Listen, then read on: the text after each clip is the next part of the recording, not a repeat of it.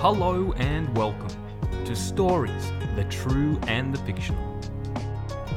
As you can tell from the slightly different style of music, this is going to be a slightly different style of episode. It's something we call Story Chat, where we sit down with an author, a filmmaker, or any kind of storyteller really, and talk to them about their life and their work in a real fun and laid-back way. So sit back, relax. Unless you're going for a jog, then run faster. It's story time. Hello and welcome to Stories, the True and the Fictional. We have with us today Matthew Holmes, all the way from South Australia, Melbourne. Where are you today, Matt? I'm in Melbourne, originally from South Australia, but I live in Melbourne now. Yeah, cool. Thanks for coming on. Oh, thank you for having me. Should be fun. Should be interesting. Just for those random people from the internet that don't know much about you, just want to tell us a bit about you and what you do? Sure. I'm an independent filmmaker from Australia. I am a writer and director, producer. I have spent the last 20-something years trying to carve out a career as that in this country, which has proved a very challenging pathway. And yeah, I spend my days supporting myself however I can with other bits of like television and commercial work and things like that. And in the meantime, I write scripts, develop projects, and occasionally get fortunate enough to go out and actually film something. So that's sort of my life in a nutshell. Cool. Well, we're going to hit you with the icebreakers we give everyone. So, Ryan, you want to take the first one? I will. Okay. So this one is the one that sort of just covers the, you know, what you believe, like what you believe in and what you're passionate about. So if you could get rid of one thing in this world, what would it be? I think if I could get rid of one thing in the world, it would be poverty. Because I'm a big believer that poverty, that the root of all crime stems back to poverty. Yeah. If very few crimes are ever committed out of, you know, just because people are completely horrible. There always will be those. But I think poverty seems to be the root from which a huge amount of crime and societal problems emerge. So if I could eradicate anything, I'd just get rid of poverty. Yeah. So yeah. Couldn't agree more. So you, just for the record, you're choosing poverty over The Last Jedi. Yes. if whoever's giving me this wish, I would definitely tap him on the shoulder and say, hey, could you get rid of this Last Jedi while we're at it? Well, I mean, you did say you wanted to get rid of poverty, which is the main cause of crime. And to me, The Last Jedi is definitely a crime. So you might have knocked it all off. Yeah, well, hopefully there's some, in some way, if it undoes The Last Jedi, then that's the best wish anyone can ask for. We just have to connect the Ryan Johnson to poverty. That's right. Somehow. Well, it still remains the only Star Wars movie I have not finished watching. Right. I've watched the others many, many, many hundreds of times, but yeah, no. It is the last Star Wars film I watched. And after that one, I walked out of the cinema and was like, I'm done. Yeah. That's it. So exactly. That was the end of that. All right. Something on your bucket list. Ooh. I would love to make a film with Sam Rockwell. Oh, yes. That's a bucket list. If I could ever make a movie and work with Sam Rockwell, I would die a very happy filmmaker. So. Okay, if I can expand on that, if you were able to do that and he reached out somehow and said, let's do a movie, what kind of movie would you do with him? Oh, I would like to make a. I don't actually know, but if I could choose the genre, I think it would be a character piece, and it would be probably something that has something that's quite funny, but also a dark edge to it as well, because I think that's where he sits best. So I don't know. Maybe I'll be fortunate enough that in like 20 years' time, when he's an actor that, you know, sort of in the Harrison Ford sort of caliber, and I might be established enough in 20 years' time to hire him and I can make a movie with him as an older gentleman, still being Sam Rockwell, I'd be really happy with that. So, but I've got 20 years to write that script and pitch it to him. So I'll figure that out as I go. Excellent. Cool. Okay, so the next one's another one of my favorite questions. We do look, we're very open, but we will judge you on this answer. Please tell us what you think the greatest sitcom ever made is. Okay, the greatest sitcom. I'll be honest and tell you, I don't watch a lot of sitcoms, especially don't watch a lot of American ones, if any. So I'm not a great, I don't have a great thing. I'm aware of all the sitcoms, but I don't watch a lot of them. But for me, there's what I think is the greatest sitcom, and then there's what is my favorite sitcom, and they're two different things. I like them both, but there's my favorite, and then what I think, but the greatest I think is actually a superior sitcom. I'll go with this with what I think is the greatest sitcom, and that is the BBC version of The Office. Yes.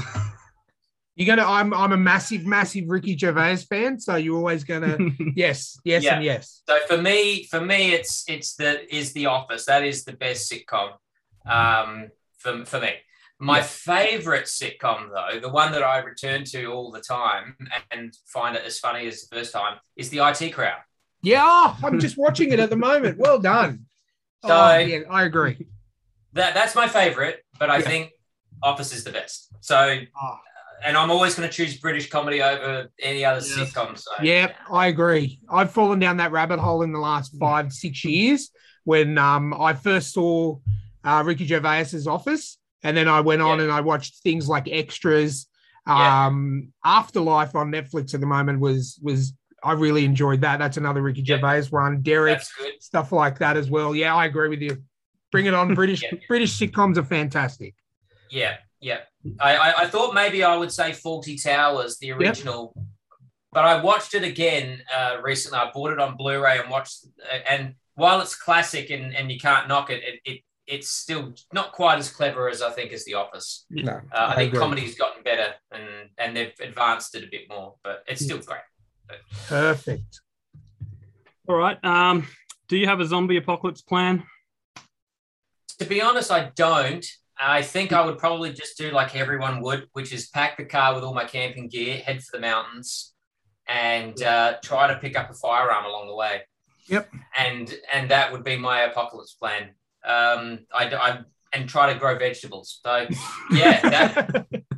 that would be it. So I grabbed my dog, grabbed the missus, and off I'd go. So I've got a good club. I've got like a mattock handle that I cut down to size that I keep for home protection. I'd be carrying that. So excellent. Yeah, look, you can't go wrong with the mountains. Like there's so much. Like just go bush. So many places to hide. So many things you can actually just pick up on your way and use as weapons if needed. Exactly. So, I'd probably, it'd be like an overcrowded camping space up in the mountains, I think, in a zombie apocalypse. So, but everyone would have their generators going. And yes, exactly. Attracting everything. Yeah. I will say I'm not actually a big zombie fan. I don't like zombie movies. I don't watch hardly any of them. I don't watch The Walking Dead. I haven't seen World War Z or anything like that. I just don't like the whole. But I really like the 28 Days Later, 28 Weeks Later. I really like those films. They were like, okay, I can get into this, because they didn't feel like zombie films. They felt like they were infected, Yeah. And so it was a bit different, and they moved fast and not slow, and so I thought they were great, those ones. Yeah, perfect. Yeah, good. It feels more like a survival horror rather than a zombie. Like the dead have risen. Yeah, exactly. Oh, fantastic. Okay, the last of our icebreaker questions. You've just gotten a call from Elon Musk, and he said, "Look, I've selected you, Matthew Holmes, to test drive the new electric time machine. What do you do?" Oh, man. I thought long and hard about this thing, because there's a lot of things, It was like, I want to go back to the beginning to see how we all got here, for sure. Yeah. But it's like, I will still come back and people wouldn't believe me. So I thought, you know what? I'm just going to do what Marty McFly did. I'm just going to go get a sports almanac and set myself up for life. Yeah. That's what I'm well done. Well I'm just done. going to bet on. I'm just going to get all the scores, make bets, and just make movies. So that's. I'm afraid Marty had the right idea. Yeah. And then you can also go back to when Sam Rockwell was a little baby and just subliminally just say your name in his ear over and over and over again. And then you'll meet him one day and it'll trigger him in his mind and you'll make that movie. Yeah. He will go, Matthew Holmes. Exactly. It's like, it'll feel like home to him. Yeah. Yeah. Oh, excellent. Great answers. Well, you passed the icebreaker. Yes. So let's get down to business. Yes. Where did it all begin for you with your filmmaking? Well, it began when I was about 13 or 14 years old, and I grew up without a television most of my life because my parents were both it was the 80s, so they were very poverty stricken, and because of the recession and so on. And so we ended up swapping our TV for a car with a relative. And so I grew up without TV, and we only ended up having TV on the weekends because my dad would work at a school and he'd bring the television home from the school so we could watch videos. Yeah. So I had very little exposure to movies. And then when I started seeing them, it was overwhelming because I didn't grow up watching them like a kid, just watching TV after school and stuff. So when I finally started seeing things, it was just overwhelming for me, and I just completely fell in love with movies, and immediately how they were made. And so I knew pretty much from that age that this is where I wanted to make movies. But I was also hugely into drawing at the time, and so drawing and art, sculpture, it sort of just immediately I found a love of animation and started doing animation in the stop motion sense, because I was a big fan of like the Jason and the Argonauts and The Empire Strikes Back, and they have got stop motion in them, and so I learned all about that. So it sort of was a love of of drawing and art, and of course love of movies, and that all sort of came together. And I knew from that age I wanted to make movies. I knew from age 14 I wanted to make a Ned Kelly movie, and so I've just carried that with me ever since, and have just been laser focused on being a filmmaker from that age up to today. Excellent. It's just I've just varied and broken out from animation, but I always knew that animation wouldn't be a permanent thing for me. So, okay. Speaking about, you've mentioned the stop motion. So how did you get into it? And is it as tedious and frustrating as we can imagine it might be?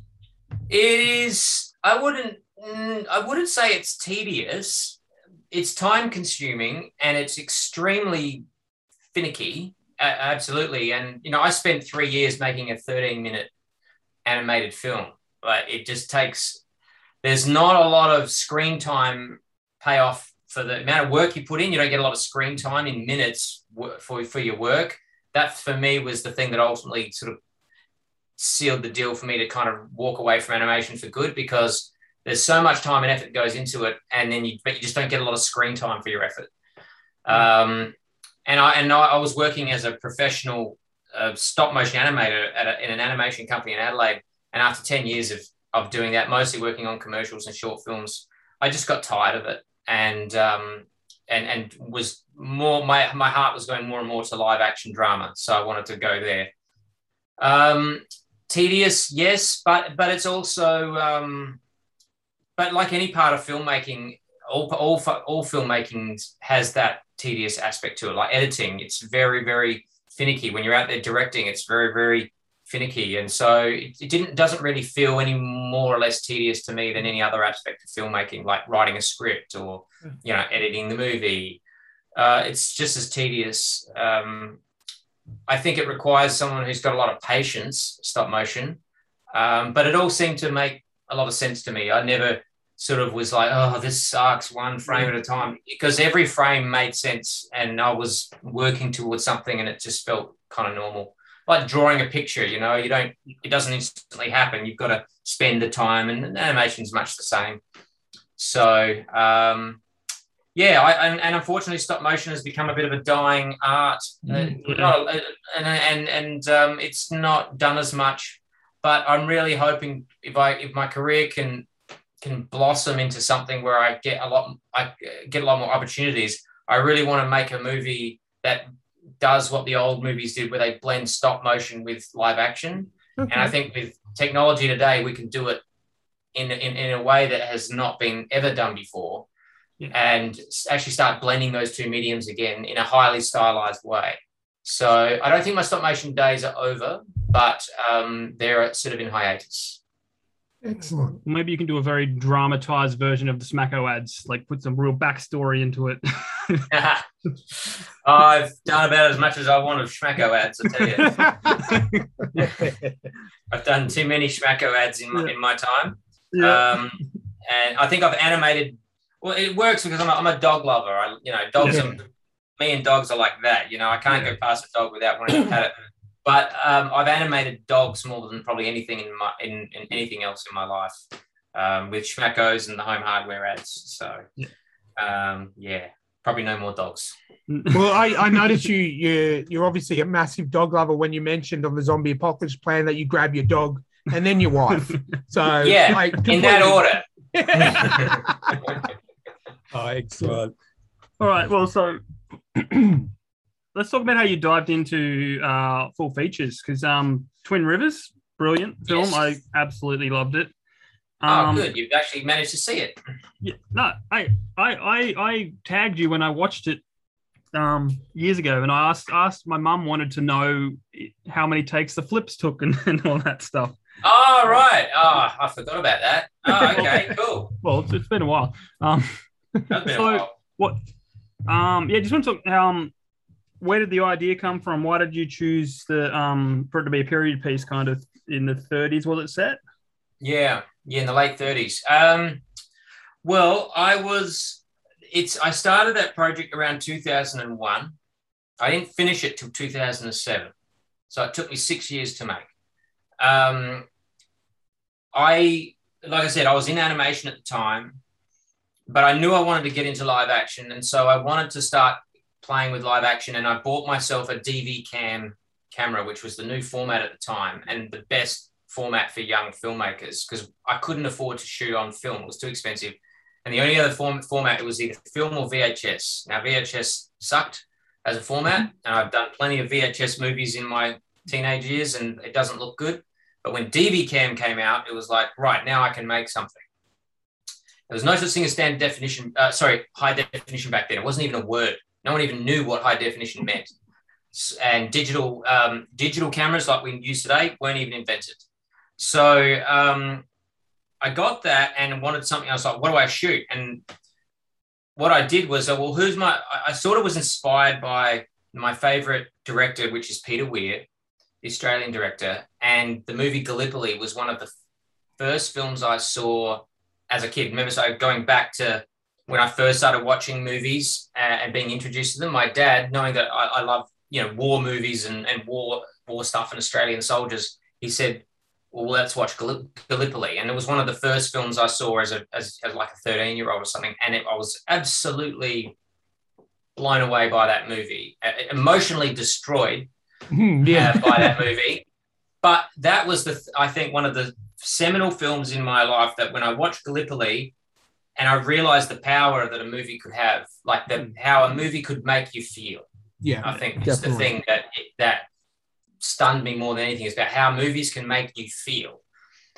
So, because I very much lived in my imagination as a kid, and when I saw movies, it was like, wow, movies can take everything in here that I think and feel, and I can put them on there, and other people can see them and feel what I'm thinking and feeling. So that's why I wanted to make movies. And so that was a huge influence. And therefore, Twin Rivers was there's echoes of Gallipoli in it. Not that there's a war in it, but everything before that takes place before the war is very visually similar to Twin Rivers. The two guys walking through the desert, their clothing and all that. So, and that just started off as a 15, 20-minute short film with my brother, like a bit of a mood piece. Didn't really have much of a story. I love the 1940s period. I just wanted to play in that world for a bit. And I just thought, well, wouldn't it be interesting, a story about a couple of guys traveling as swaggies?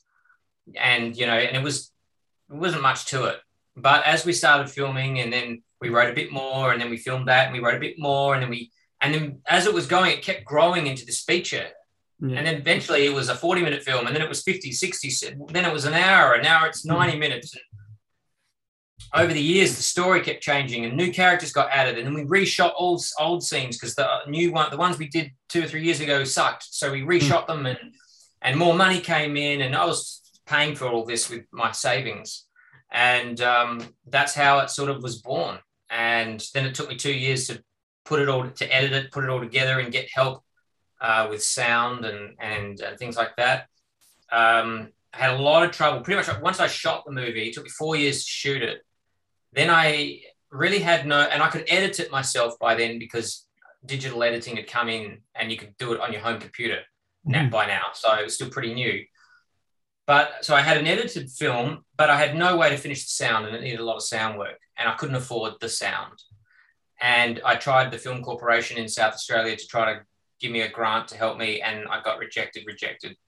So, but you may know the Australian filmmaker Rolf de Heer. I've heard the name. He did 10 Canoes, The Tracker, Bad Boy Bubby. Oh, yeah. Yeah, he was Adelaide-based at the time, and everyone sort of knew, we all knew who Rolf de Heer was, but someone in my film crew knew Rolf. He had worked on a film of Rolf's a few years ago, and he introduced me to Rolf.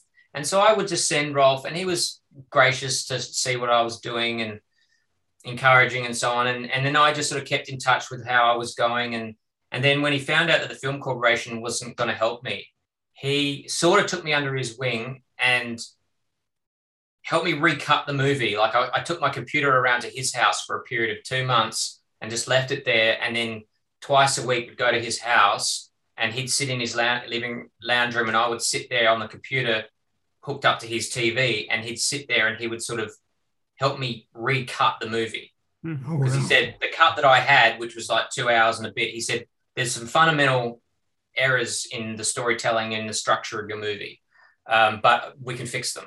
So I sat there, and it was like having a 2-month film course education with Rolf de Heer, listening to him point out and help me cut my movie into a tight, into the tight thing that it was. And then he helped me write the voiceover, and because I was having trouble with that. And then he started bringing on people that he knew, that he had worked with on sound and all that, and got them to help me and do it for free. So I sort of owe him a lot because he helped me get the film to the finish, and I learned so much along the way through him. And so that's sort of the Twin Rivers story. And boom, 6 years later, after starting it, it finally came out. It got sold to a cable channel and in Australia, and it got a DVD release here, but it really didn't do much more beyond that. It didn't do any film festivals or anything like that. It didn't go very far, but and in hindsight, it was a bit of a hard sell as well, because it had no stars. It was a period piece. It was drama. That's a hard thing to sell for a low budget indie film. Yeah. But I didn't want to go the route that everyone else was going, which was, I thought that if I could make a period piece look really authentic and tell a really good story, and that would impress people, and then they would give me more work or give me a job or, give me a grant to make another film, rather than just go the horror way and make a schlocky horror with blood and people getting offed and everything. Because as I was doing Twin Rivers, Wolf Creek was just coming out. And that was a huge success. And I thought, I don't want to go down the violent horror way. That's not really the kind of films I want to make. And I thought this would impress people if I could pull it off on a low budget. But it really didn't impress anybody. So it was a bit of so it sort of fizzled on. It was sort of dead on arrival in a way. So it was a bit disappointing when I finished it. Now we move on to what I really enjoyed as I'm not a massive fan of, I hope I don't offend you when I say this, of bushranger films. I've seen some and in talking with Jamie, I think it is because of the inaccuracies. And I'm a history buff. I love my history. And I'm one to sit there and go, well, that's not right, But then I sat down and watched your film, The Legend of Ben Hall. and it immediately wanted me. I want you to do a Ned Kelly film. Like it's not even if I. Yeah. So tell us about The Legend of Ben Hur, how that all came about, how that was made and everything, because I think it's a fantastic film. Oh, thank you. I'm glad that it appealed to you, even though you're not usually a Bushranger fan. Yeah. But I think, one of the things that I think one of the reasons maybe why you responded to it is that even though, yes, I made a Bushranger film and I love Bushrangers and all that, what I didn't try to do was make a Bushranger film. No. And I see a lot of productions where they've tried to make a Bushranger movie, but what I tried to make was the story of a man who happened to be a Bushranger. Yes. And tell the true story of a man who happened to be a Bushranger. So it's a shift of I guess, approach to the material, because I see it when I see a lot of low budget Westerns, like American Westerns. You can tell they love Westerns and they've gone out to make a Western. And so suddenly everyone's acting like cliches and stereotypes that we see in Westerns, because they think they're making a Western. So they're pulling out all of the Western tropes. And rather than just making a film about characters that's set in the West, it'll become a Western just by that virtue alone. But you're not trying to force it to be this stereotypical Western. So that sort of was the approach with Ben Hur. Don't try to make it a Bushranger film, make it about this man. I started after Twin Rivers. I was, okay, what am I going to do next? And I was actually telling a friend of mine that I was writing another film with that I still want to make, called Territorial, which is an Australian monster movie about the Bunyip. Oh, awesome. And I wanted to. We were writing that together, and I remember saying, "Man, like I said, I always want to make a Ned Kelly film." And so I said to my friend, "It really sucks they made that Heath Ledger film in 2002, because I always wanted to make a Ned Kelly film. Now I can't." And then he said, "Well, there's more interesting Bushrangers out there than Ned Kelly." And I thought, and I'd never heard of any. And he said, "Look up Ben Hur and Frank Gardner." So I did that, fell in love with the story immediately, bought all the books, read them in 2 weeks, and then I was writing a screenplay. And for the next 2 years after Twin Rivers, I was writing this Ben Hur screenplay. And then it turned out to be 300 pages long. It was that fat. It was the entire chronicle of Gardner, Ben Hur, the whole lot.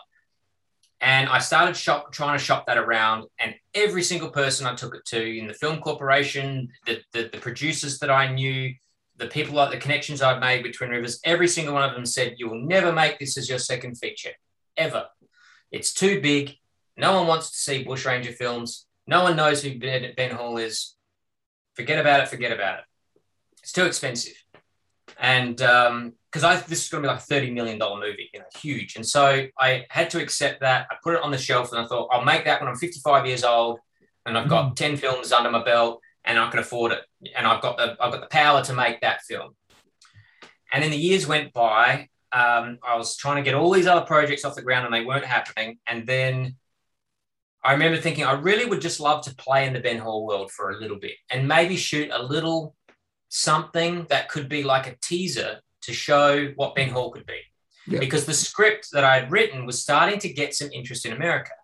Some American people had seen it. They wanted to option it, and they actually wanted to sort of option it off of me and then try to get a big director like Mel Gibson or someone else to direct it, because they really loved the idea. And so I thought, well, there's still something here. I think the Americans might like my Ben Hur movie.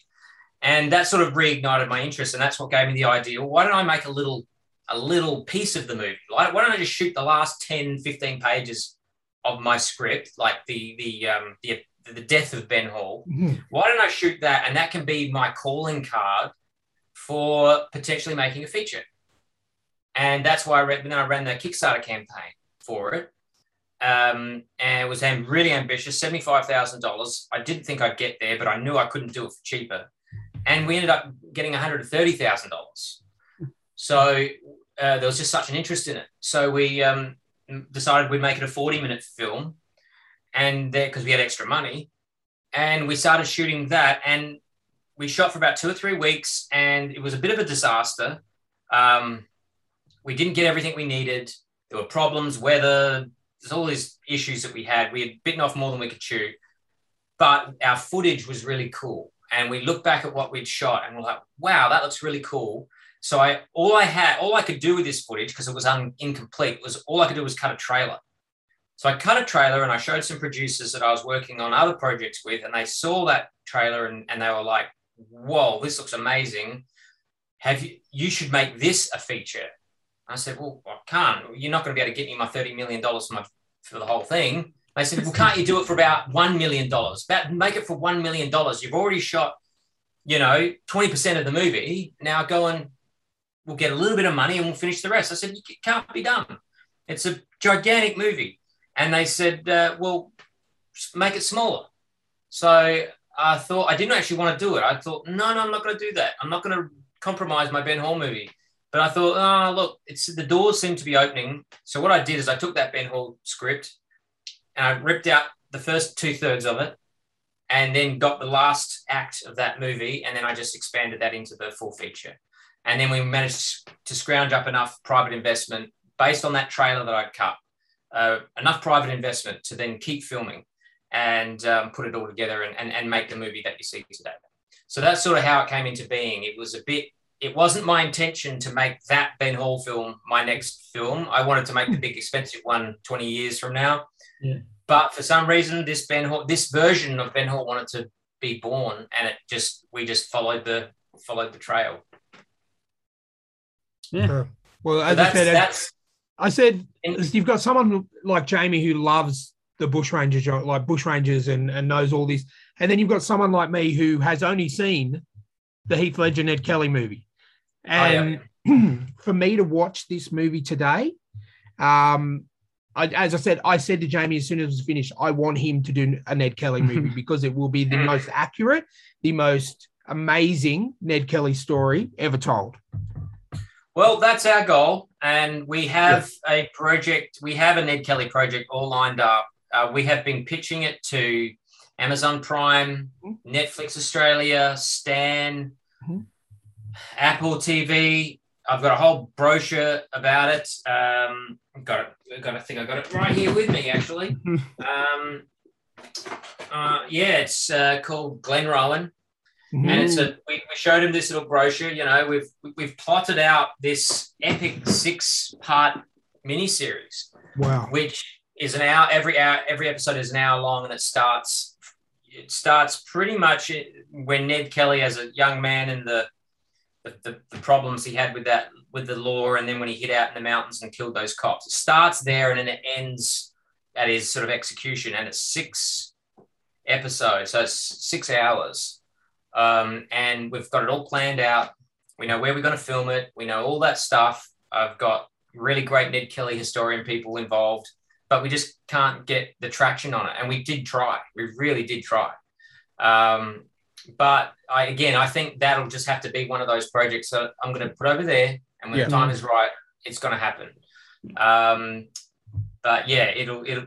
I really want it to be the Ned Kelly film to end all Ned Kelly films. Yeah. The one where once you've seen that, there's no reason to make another one. That's it. Like that'll just be the Ned Kelly movie or the Ned Kelly series or whatever. The definitive telling of that story, and the lengths and the historical accuracy that we've gone to already, just in the script, because we've written some of the scripts already. It's just it's mind-boggling the level of detail of historical research that's gone into it already. So I really hope to get a chance to make that one day. Well, on the topic of inaccuracies in films, because a lot of these Ned Kelly films have inaccuracies. Like when I watched the Heath Ledger one, I didn't know much about Ned Kelly, and then I learnt about Ned Kelly, and then I got really annoyed. I was exactly the same. Yeah. So I went to the theater. I heard they're making a Ned Kelly film. I saw they got Heath Ledger, and I thought that's a great choice. But I was pissed that they had made, because I was in the second year of shooting Twin Rivers, and then they announced, and because I was like, I'm going to make Twin Rivers, and that's going to give me the key to make my Ned Kelly film. Yeah. But then all of a sudden they announced a Ned Kelly film. And I was like, oh no, I'm too late. You know, I missed the boat. My career didn't take off. And so, but I was like, oh, well, they got Heath Ledger and they've got a huge budget. It's probably going to be great. So I rocked up opening weekend to see Ned Kelly. And I honestly didn't actually know much about Ned Kelly. I just knew Man in the Armor and I thought that was cool. And I'd never seen a Ned Kelly film. I watched it and then I sort of walked out of the theater thinking, I liked it, I think. I thought it would be more I thought the story would be grander than that. Like I thought it would be bigger. And I thought it was pretty nah. And then when I learnt about it, I was like, oh, they missed the mark. Yeah. They had a huge budget and a great story and they shaved it down to something almost unrecognizable. Yeah. So I think remembering watching it, I think I enjoyed it as a film. Like I enjoyed Heath Ledger playing Ned Kelly. I enjoyed, the supporting cast. Jeffrey Rush was great. Yeah, but even the soundtrack, I enjoyed the soundtrack. But then it's beautiful music. I listen to the music a lot, actually. Yeah. But Bernard Fanning, wasn't it? He did that song for it. Yep. That he had some really good stuff in that production. Actually, a lot of the costumes in Ben Hur were from the Ned Kelly film. They all have little tags on the back that say Ned Kelly because our costume designer had bought a lot of the Ned Kelly stock after that film was made. So there's a bit of crossover there. But I thought it had aspects that were really good. But what I went for when I went to see that Ned Kelly, I culturally knew enough about Ned Kelly that his last stand was going to be huge. It was going to be this, he's going to duke it out with the cops in his armor. It was going to be big, And then in that film, he's down in I timed it 25 seconds. Wow. From getting up and starting to shoot, from him then hitting the dirt and he's caught, 25 seconds. And I just thought, and that's what I came to the movie to see. I came to see the showdown. And that's the showdown I got. And I was like, and what I thought leaving the theater is I wanted the showdown. And then I thought, oh, well, I guess that's what really happened. He must have just got shot a couple of times and we've all made a big deal about it. Yeah. But then I found out, no, that gunfight went for about 25 minutes. That showdown with Ned Kelly shooting at the cops lasted 25 minutes. Yeah. And that's when I thought, nah, there's more to be done here. Yeah. And so that's the version of the Ned Kelly story that we want to tell in our series called Glen Rowan, where we will dedicate half an entire episode to that shootout. Oh, you have to. Ned Kelly and the cops. Yeah. So, so like you, I was a bit, once you learn, you're like, oh well. But back to your question, why do you think films take liberties? I think there's a number of reasons they take liberties. Number one, and I think this is probably the biggest one, and probably the biggest one that I get annoyed about, is they just don't respect the history. Yeah. And they don't respect that they have a responsibility to tell the history as accurately as that it is within your means. Yep. We know you can never do it fully accurate, and even Ben Hur is not 100% accurate. It's just as accurate as I could be with what I had, the money that I had, the time I had, and also the amount of screen time that I had. Yeah. So I made it as accurate as I could within those bounds. So I feel like I did my best to do that and honor the spirit of the history. And because you've always got to make a nip and a tuck, and you've always got to, shorten things. And I understand it, and I don't mind if films do that. But when they completely disregard or disrespect the history, and there's not even a sense of duty of care to the history, because people are going to watch it and think that's real, especially if you slap based on a true story. And when they do something that's completely off the rails, that I just think that's disrespectful to the history, and that annoys me more than anything. I also think they do it, if they're changing it too far, I just keep asking, well, then why do you want to tell this true story? Isn't it interesting enough on its own? Why do you want to change it? And usually they're not great reasons. They're, their studios saying, oh, you need a love interest. You got to have a love interest. And that's what happened to Ned Kelly. They put that character in because that Naomi Watts character in because the studio demanded it. and they wanted it more like a Robin Hood movie, so they took out some of the complexities of Ned Kelly being, you know, maybe a bit more grey and a bit more flawed. Because Ned Kelly's a pretty flawed character, and they wanted him to be more heroic. So studio notes come down, and that's a bad reason to change history, because studio notes, you know. So, I think those are the two big reasons. They just don't care, or they're just doing it for the wrong reasons, like they were trying to get more bums on seats or something. So frustrating. I'm going to let you take the next question, Jamie, because I really want to talk about. I really want to talk about something. The next one. Yeah. So, just in general, like, what do you look for in a film? Like when you're sitting down, you're watching a film. What makes it good? Yep, that's a good question, and one I thought long and hard about before we jumped on. What makes a movie good, and what do I look for in a movie? Personally, I don't give a shit about genre. I'll watch any movie in any genre, nearly any genre, and I think a good movie can be anything. I think what it is what makes a movie good, though, I think is twofold. It usually comes down to two things. Good filmmaking. I think you've got to have someone who's telling this story, the director or the team with the director, that understand the craft of telling a story with film. You know, you can have all the bells and the whistles and the budget and everything, but if you haven't got craftsmen from the director down who know what they're doing, it doesn't matter how good your script is, and it doesn't matter if your story is good, it'll still stink. Because there's not that understanding of the cinematic language, and that's telling the story through this medium, because it is a medium that requires a lot of understanding if you want to go out and make one, which is why, you know, amateur films, for whatever reason, they just, you know, it's not just they haven't got any money, but they just suck, or many of them suck.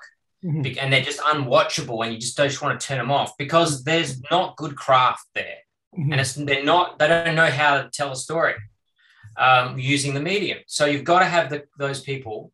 And secondly, I think you've got to have a really good foundation, which is your screenplay, your story, and in tandem, a good story and a good screenplay. One that knows the principles that hook an audience and create, make people sit there and pay attention. And that's actually harder than people realize. It is a story that will make someone sit for 2 hours and pay attention, especially nowadays when your phone is next to you and you can just go, you know. So if you've got to hold, and I think that's something that never did film school. Twin Rivers was my film school. So I learned a lot of this stuff along the way and picked it up from the mentors and the directors I worked with at Anifex, Rolf de Heer and other people. I learned this because I knew I loved films, but I didn't actually truly understand them as much. When I made Twin Rivers, I didn't understand the craft of filmmaking as much as I understand it now. But it is like baking a cake. There's a recipe that makes this stuff work. Yeah. And if you learn the recipe, you can actually make a movie interesting if you follow the recipe. But there is a recipe. It's not magic, and it's not because you've got a great idea. There is actually a plan to it and a formula. Now, the formula can go too far, like Hollywood. Once they got hold of the formula, they tried to add it to everything, and you get formulaic movies. I think you need to have creativity, but you got to know those basics. And that was one of the things that Rolf really taught me. When he saw my film, he could see that I knew the language of cinema enough to shoot scenes correctly, direct actors properly. But he saw that I didn't know how to structure the movie properly. And that's what he taught me, how to structure the movie. First act, second act, first act turn, mid act turn, third act turn, inciting incidents, all those things. I had those items were in my story sort of almost by subconscious, but they had to be shaped. And I think if filmmakers can learn that formula, they can learn those principles, you almost can't go wrong. And so I think that's what makes a good movie, because if you tell me, I don't know, what do you think's a good movie? Just pull one out of, what's a favorite? My favorite is Back to the Future. Back to the Future is one of the best examples of what I'm saying that you could give me. It is one of the best and tightest and efficient screenplays that exists. It's got a perfect story. It's got everything that's perfect, and it functions like an absolutely well-oiled machine. And that's why now, 30 years later, we keep watching it and enjoying it, because all of the principles that I've been talking about are absolutely meshing. Everything's meshing. You've got great craftsmen, great actors, everyone's on their A game in the service of a fantastic story, doing everything right. If you look at that film, there's not one shot, piece of dialogue, or anything in that story that isn't being paid off or referred to later or set up for a payoff some other time. Everything has got everything to do with the story that we need to know. Right from the opening frames of all of the clocks and all the stuff that we pass, everything's telling a story, even in the subconscious level. Everything is telling you a piece of information that you need later to make this story all work. Yeah. And that's why the movie works perfectly. And I think that craft is what more filmmakers need to study. And it gets lost or looked over, I think, that studying that craft. Yeah. Because that's what makes the movie good. Perfect. Couldn't agree. No, that great answer. Now, the thing I want to talk to you about is I'm a massive horror fan. I love any kind of horror, slasher, paranormal, supernatural, you name it, I'll watch it. When Jamie mentioned The Artifice and mentioned that it was of the horror, I thought, okay, I'm going to look. We need to watch it, and we watched it just before I found it on a website. We watched it just before we spoke to you, and I was hooked. I know the legend of the Black-Eyed Children very, very, very well. Yep. Because I do all that kind of research, and it was fantastic. So, what led you to go down the path of creating this short film? That happened just before Ben Hall. Mm-hmm. It was a few months before I started the Ben Hall campaign. I shot that film. We shot it in 2 days. I had heard about the Black-Eyed Kids, through the internet and stuff, and I thought it was an interesting tale. I don't remember when I first heard about it, but I thought that's kind of creepy and spooky. That'd make a cool film. And I always liked the Village of the Damned. Yes. Kind of movie with the creepy kids. Kids are creepy, at the best times. Children of the Corn as well, that kind of thing. Yeah. Yeah. Innocence that's being inverted into something evil was always a great horror trope. Because normally kids are innocent, and trustworthy, and kind, but if you flip that and you make them untrustworthy, evil, and malevolent, you've got something. That's usually what works with horror.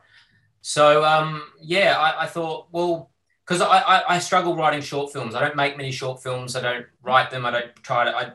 I don't have an interest in watching them. I want to make features, but again, it was like, well, why don't I want to make a feature about the Black-Eyed Kids one day, because that could be very marketable. Because I'm always thinking about what's marketable as a filmmaker. You've got to think money. Like, you've got to have your money hat on. What will sell and push my career to the next level? And so I thought, well, that would sell. And so I didn't have a screenplay for it, like a feature screenplay. So I really just read all the reports of the Black-Eyed Kids, and then I came up with my own encounter based on what I'd read. And we just went out and shot it for fun, because it had been 5-6 years since Twin Rivers, and I still hadn't made another film. And so I've really got to get back on the saddle and direct again, even if it's just a short film. So we just did it for fun. And I had lots of interest from the States. At the time I was represented, I had representation in the States as a director, writer, they turned out to be sharks and not very nice people in the end. But they were, when they saw that poster and they saw that short film, they were all over it. And one of the producers of the Final Destination series was all over it. And he actually tried to take it away from me because he wanted to make the next big franchise movie and he thought The Artifice was it. But like I said, they were sharks and I ended up sort of bailing and getting away from them. But there was certainly interest in it. But I couldn't crack the story as a feature. I actually couldn't figure out. It works for a short film, and the Black Eyed Kids works wonderfully for, campfire ghost stories. Mm-hmm. But as a feature, I could never crack that story. What is this in 90 minutes? I had to figure out the questions that are the most difficult to answer, and also the things you sometimes don't want to answer in horror, which is, where do the Black Eyed Kids come from? Yep. And what do they want? Mm-hmm. And then what happens when they get inside? Mm-hmm.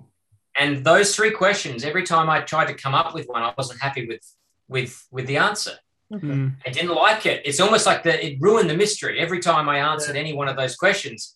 But I couldn't make a movie that didn't answer them. Otherwise, I wouldn't have a story. So I've never been able to crack it as a feature yet. And me and my co-writer have tried, but I don't think we've cracked it yet. So I don't know if I'll ever make a feature of that. I have written a horror though. I wrote a horror when I was in Italy for 3 months. I needed something to do for 3 months while I was holidaying there.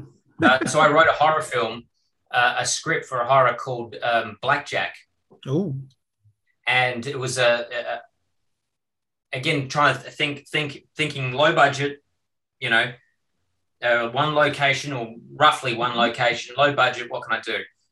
So I came up with the idea of a man who has agoraphobia, can't leave his house, because the big question is in horror, if something's bothering you at night, leave your house.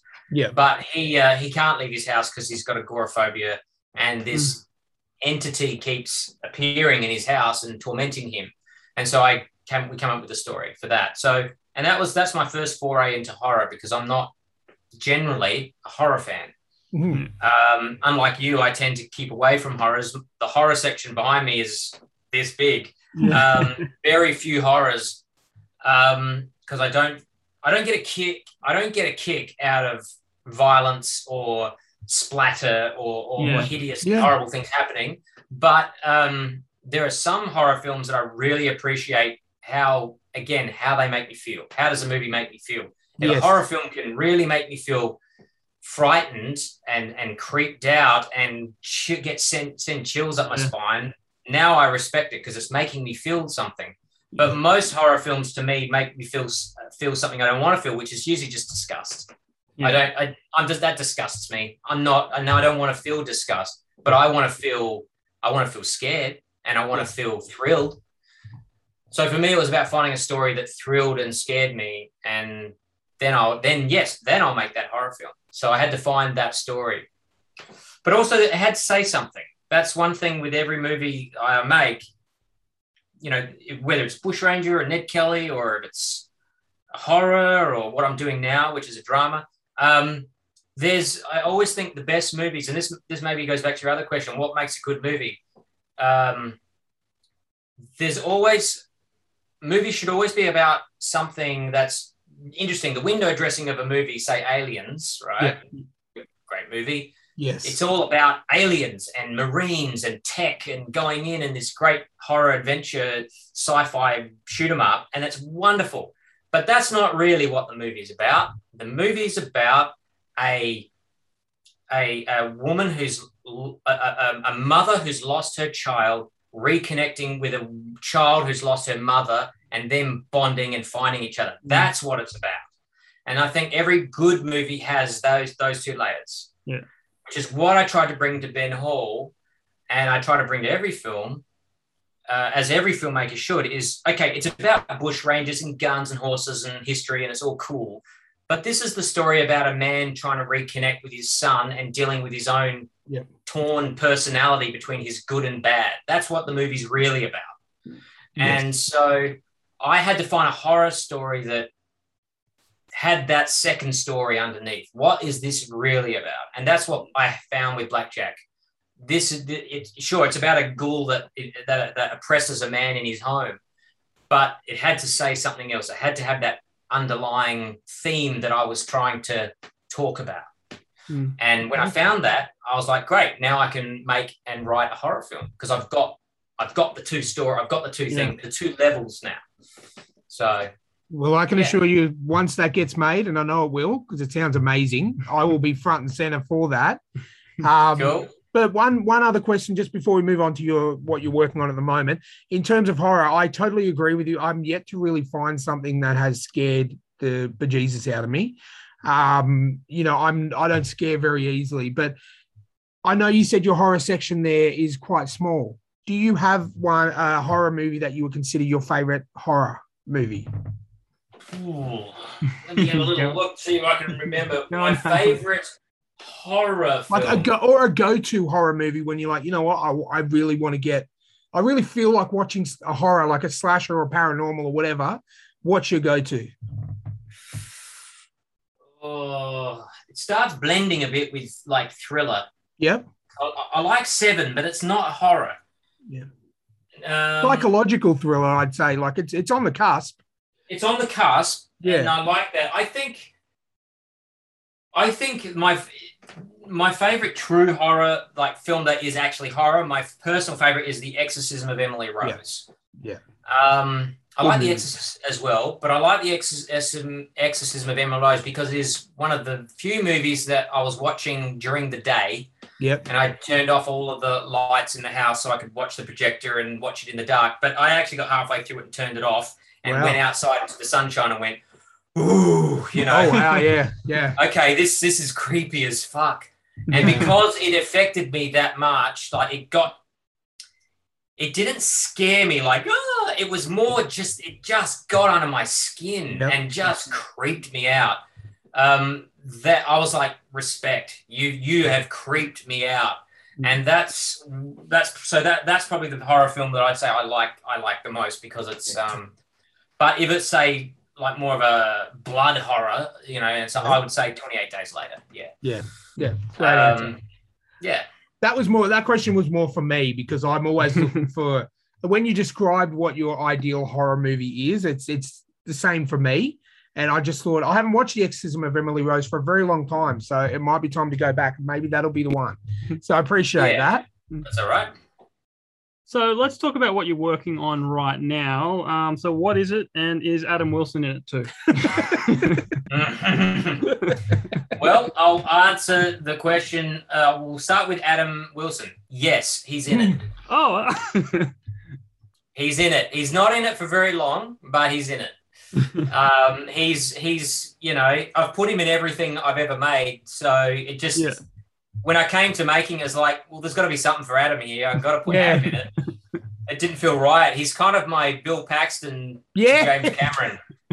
Yes. I got to put him in everything now. So I love that analogy. So good. Yeah. So he's in it very briefly. And he came and did an evening of filming for us. It's called The Cost, and it was born out of frustration, much like Twin Rivers. When Ben Hur came out, there's a lot of disappointments about its. It didn't get as far as I wanted it to go, and it was a hard sell to a lot of places, and especially here in Australia. More, it did better in America than it did in Australia, both financially and it getting out into the. You know, it did better. It was better received in America in the film festivals, in the general public, and on television and streaming. Much better in the US and in Europe than it was here in Australia. And I lay the blame pretty firmly at our Australian distributors who did a really and continue to do a terrible job of the film and really let it down. And so I think so. It was a bit and for the last 5 years since that film has been released, I have been trying to get project after project up. Blackjack, you know, the other film I was telling you about, Territorial. I had an Australian novel, Bluefin, by Colin Teely, I was trying to get up. But when Stormboy tanked, there was no point in pursuing that anymore. So I had project after project nearly happen and then fall over. I couldn't get my Ben Hur sequels up because Ben Hur had not made enough money. So, and again, I hit the 5-year mark and I was like, oh my God, like I've got to make another film. I've got to get back on the bandwagon, but I don't want to do another low budget film again because they are a nightmare to make. They are just so hard. And so I was encouraged by my wife and a friend, look, let's just make something. Go and write something small. Don't forget period, forget bushrangers, forget all your big ideas. Write something really small and personal that you can do with like 3 actors. And of course, that was a challenge. How do you make that interesting? What on earth? But I had a kernel of an idea I had from a few years ago. And I thought, again, that's an interesting question, an interesting theme. And I thought, okay, let's write a story about that. And I really just looked at what I had. I knew I had a certain amount of actors that I could rely on to jump on board and do a no-budget, unpaid thing. And I knew I had some access to some property from people that I'd met on Ben Hur. And so I looked at what I had and I thought, right to my means. Mm-hmm. So I wrote this story called The Cost. It wasn't called The Cost at that point, but it was... and what it was, the germ of the idea was, it came from, I'm sure we've all thought this, when you watch a documentary or you read a news report or you see a movie where the bad guy kills the wife or the kid or something, and you're watching the movie or watching the doco and you go, you know what, if I was that dad or that husband, I'd wait for that guy to get out of prison and then I'd take care of him myself. You know, I would take justice into my own hands and deal with him my way. And I thought, that's an interesting question. What would happen if someone, or in the case of my movie, 2 guys, got hold of the person that they want to do that to and did it? What happens when 2 ordinary people follow through with that thirst for revenge and that vendetta? And I thought, not like a revenge film like Bruce Willis, walking into the bad guys and blowing them all away, but a film that treated it with absolute seriousness, with absolute normal people.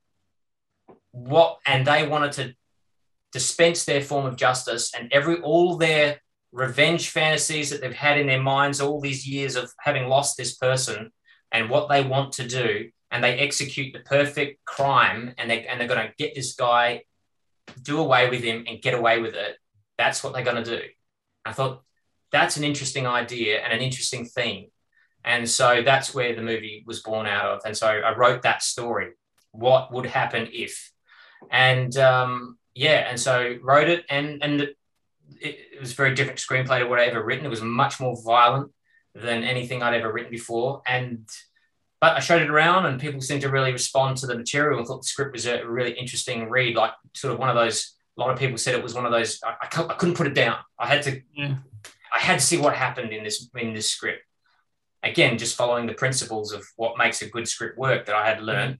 And so we went out and started shooting it, and I managed to get a little bit of investment, $10,000 here, $10,000 there, $2,000 here, and just cobbled together enough money to just get a bunch of people and go, right, let's just go out and shoot it. And then COVID hit. Yeah. And so we had to delay it. We had to just sit for a year and do nothing. And then we started it, and then we had to break for 6 months and then come back and keep filming. And but along the way, the movie has grown and evolved. It wasn't easy to film, even though it was a very small cast. It's ended up being harder than Ben Hur. And but we're on the tail end of it now. We've only got 6 days left to film. I've edited 95% of the movie. Seems to be flowing together pretty well, and I've now got a company that came on board to help do all the sound and post-production and all that. So it's gaining momentum, and it should be finished by mid this year. So have you got a release date for it yet, or? I don't have a release date, but I know the film will be finished around mid-July, all going to plan, mid-July. When it gets released, don't know. I would assume probably on the a little bit later in this year, it'll get released in some form somewhere. I don't know yet. We don't know where it's going to go because we don't really know what we've got yet. We don't know how it's going to be received. You just don't know because it's a bit of an unknowable. It's not like a a zombie film or a vampire film, you just know you're going to be able to sell that, and pretty much everywhere in the world, and no problem. This film is, like I said, it's different to anything I've made, and it really isn't like any film I know. It's sort of like a Deliverance movie. Okay. It's part Deliverance, part Mean Creek. It's part Prisoners, part.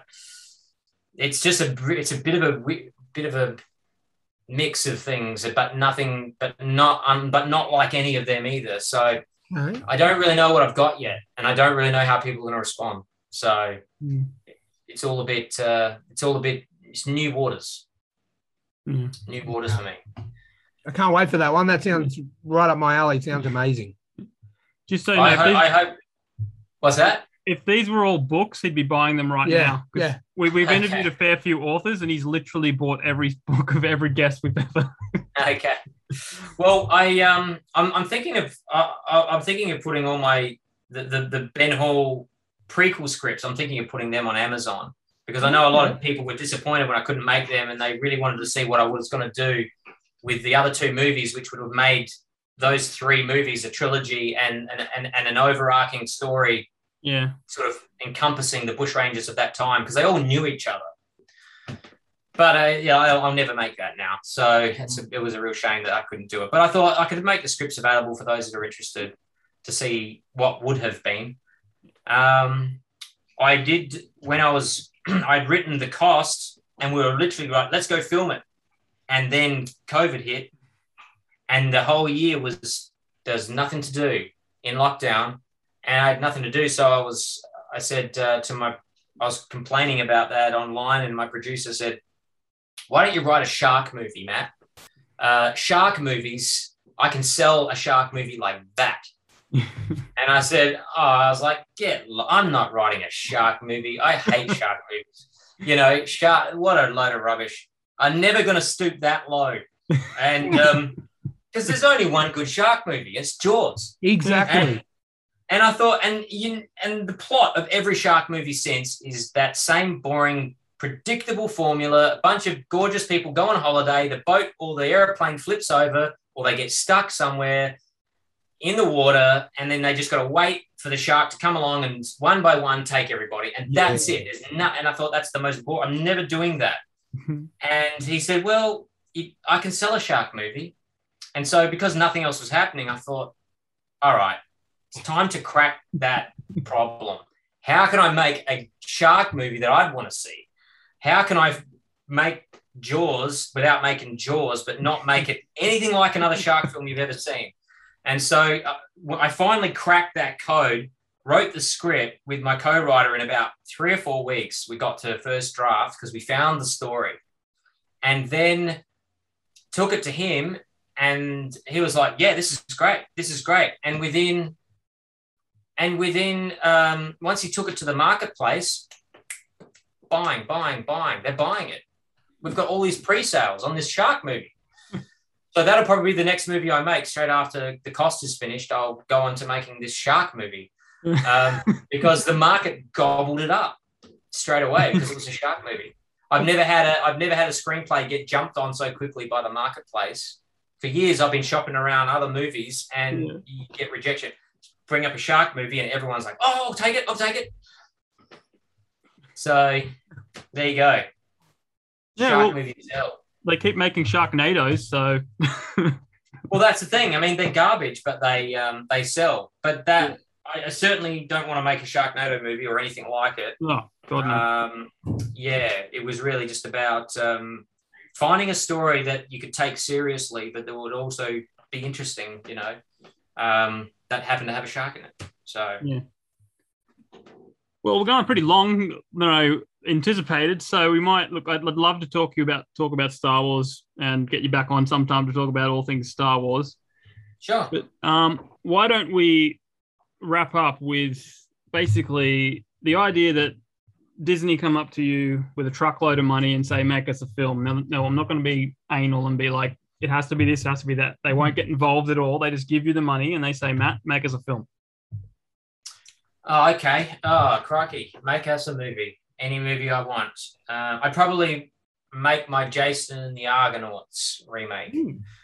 I wrote a screenplay a few years ago, Jason and the Argonauts. I love the old movie. Yeah. And I read the Greek mythology, like from the original, like the Greek story. And I thought, yeah, you could make this a lot. You could do a lot with this, especially with modern effects and everything. So I actually wrote a Jason the Argonaut screenplay for a huge, epic Jason the Argonauts movie that sort of combined the best of the old movie but also really leaned into the original Greek mythology. So I'd probably say, please let me make my Jason the Argonauts movie. That's what I would say. And because that would cost $150 million. And will you hire or reach out to Sam Rockwell? For that one? Why not? Why not? He can play Zeus or something. That'll be fun. Sam Rockwell as Zeus. I can see it now. That's probably what I'd do if Disney gave me the money track. Or I would say, don't give me $150 million. Just come back every 2 years with $10 million. Yeah. So I can just make $10 million movies. I'd be happy making little $10 million movies the rest of my life. That's like the equivalent of wishing for more wishes, isn't it? So, it is a bit. I like it though. But I'd rather, I'm not really big into the big blockbuster Marvel movies, the bloated budget, gigantic things. I'd rather happily make $10 million movies every 2-3 years for the rest of my life. I like the smaller, more contained ideas. So the big ones tend to get out of hand, but that's me. Yeah, and so I suppose a lot of those movies could be made on a smaller budget anyway. Yeah. Yeah, they don't need to spend that much money, but it's become part of the business model, and a lot of people get very rich because the movies may cost $200 million, but you're not watching $200 million on the screen. You're watching $100 million on the screen, and the other 100 is going into all the producers and the actors' back pockets before you even get to make the movie. Yeah. So, that it's just a good way for a lot of people to get real rich. Yeah. So, anyway. Well, thank you so much for coming on, Matthew. Thank you so much. No worries. Thanks, guys. It's been fun chatting. Yeah, and just for our listeners, is there any way they can follow you or keep up to date with what you're doing?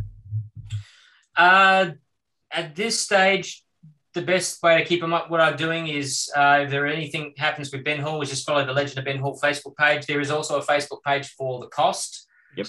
And there will be updates on how that film's going periodically on there. That's probably the best way, just to follow those two pages.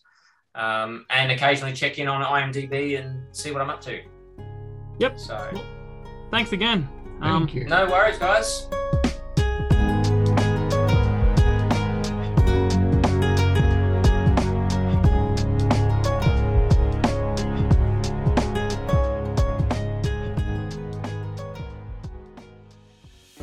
Thank you for listening to today's episode. If you'd like to support Stories, the True and the Fictional, you can do so by heading on over to buymeacoffee.com/STTATF. That's the acronym for Stories, the True and the Fictional there. You can do a one-time donation or sign up for a monthly membership. Whatever you're comfortable with. With your support, we can keep this show up and running and bring you the awesome content we do every week. So if you can, head on over to buymeacoffee.com/STTATF. Thanks for listening, and we'll catch you next time on another episode of Stories, the True and the Fictional.